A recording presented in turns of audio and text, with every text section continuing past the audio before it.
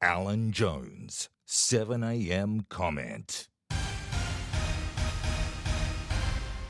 Well, on a much lighter note today, if we're talking about despair giving way to hope, many Australians despair about the state of their health, in particular their weight. Now, there's nothing wrong with a bit of vanity, by the way. People do have to look at us, and I suppose body mass can be an attractive or unattractive thing. Well, there's some good news today.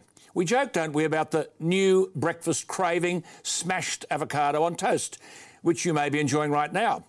Well, research from the University of Wollongong in New South Wales says it can be good for the waistline, that there is a correlation between avocado consumption and lower body weight and a smaller waist circumference.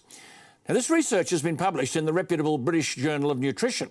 It says that high levels of unsaturated fats contained in avocados, along with its low carbohydrate content, lower cholesterol levels, thereby promoting weight loss and, the research says, significantly improving cardiovascular health and possibly helping people live longer. The research author, Associate Professor Yasmin Probst, said the research had proven that avocados can help people eat better and live longer, and that, quote, lower body weight and a lower waist circumference have been positively associated with increased avocado intake, unquote. But here's the very good news. Quote, greater consumption of avocados was associated with significantly lower consumption, now this applies to some of my staff, of discretionary junk foods. Now, unfortunately, the research also shows that it's a myth that smashed avocado on toast is the Australian's breakfast of choice.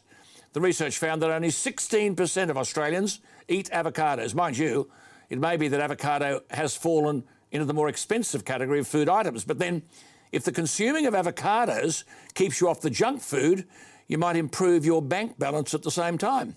Not a bad thought for the day. I'm Alan Jones.